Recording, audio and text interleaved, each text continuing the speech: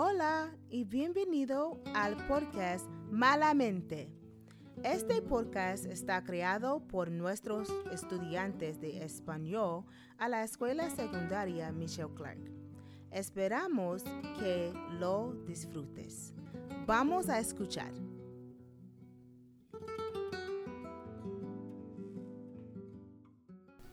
Bienvenido a nuestro podcast.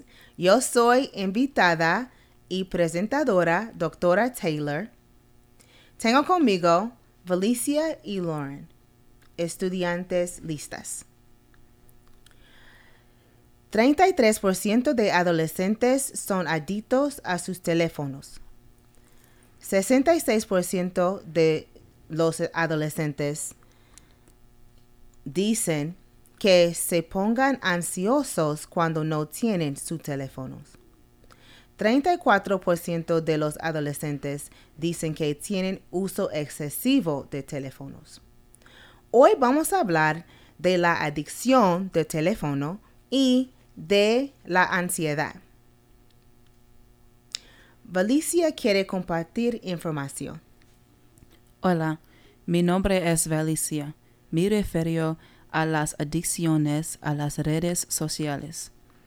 El 90% de los adolescentes tiene una red social y el 70% de los adolescentes son adictos a las redes sociales. Esta en las redes sociales libera dopamina. Esto hace que los adolescentes se vuelvan adictos. Esta adicción provoca baja autoestima, depresión, hiperactividad y falta de afecto. Doctora, tú que tienes adicciones a las redes sociales, ¿por qué? ¿Por qué no? Pues realmente no quiero decir que yo soy adicta a las redes sociales, pero muchas veces yo estoy en la computadora o mi teléfono por horas. Y yo sé que si es difícil para mí, seguramente es difícil para los adolescentes, desconectar del internet. Así que, yo no soy adicta, pero lo uso bastantemente. ¿Cómo te afectan las adicciones al teléfono? Bueno, yo no duermo mucho.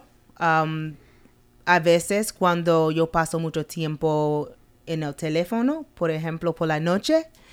Y a veces yo tengo ansiedad cuando yo no tengo mi teléfono. Yo no voy a ningún lugar sin mi teléfono. Así que tienes razón. Es muy difícil porque toda la información y todos nuestros negocios, son en la computadora.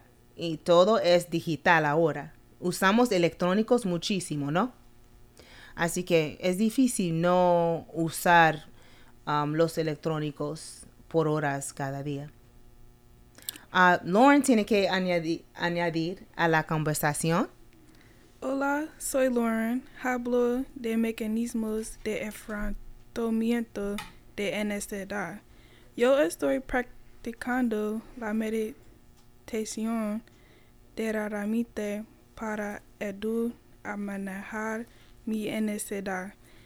Estás asistiendo a terapia para trabajar en tus mecanismos de enfrentamiento con el trauma. Sí, estoy asistiendo terapia cada semana para ayudarme a mantener mi ansiedad. Sigue. Estamos explorando diferentes técnicas de relajación para superar los efectos de la ansiedad. Los ejercicios de respiración profunda son útiles para controlar el estrés y estoy usándola regularmente. Muy bien, que estés usando ejercicios de respiración profunda y meditación y escribiendo para mantener su nivel de tranquilo y mantener su nivel de estrés. Así que me alegro. Son buenas recomendaciones. Pues muchas gracias por escucharnos. Y a ver, gracias Felicia y Lauren por invitarme a su show. Y pues tengo una pregunta para las personas que nos escuchan. ¿Qué hacen para quedarse tranquilos? Piénsalo. Entonces, adiós. Hasta Adiós. luego.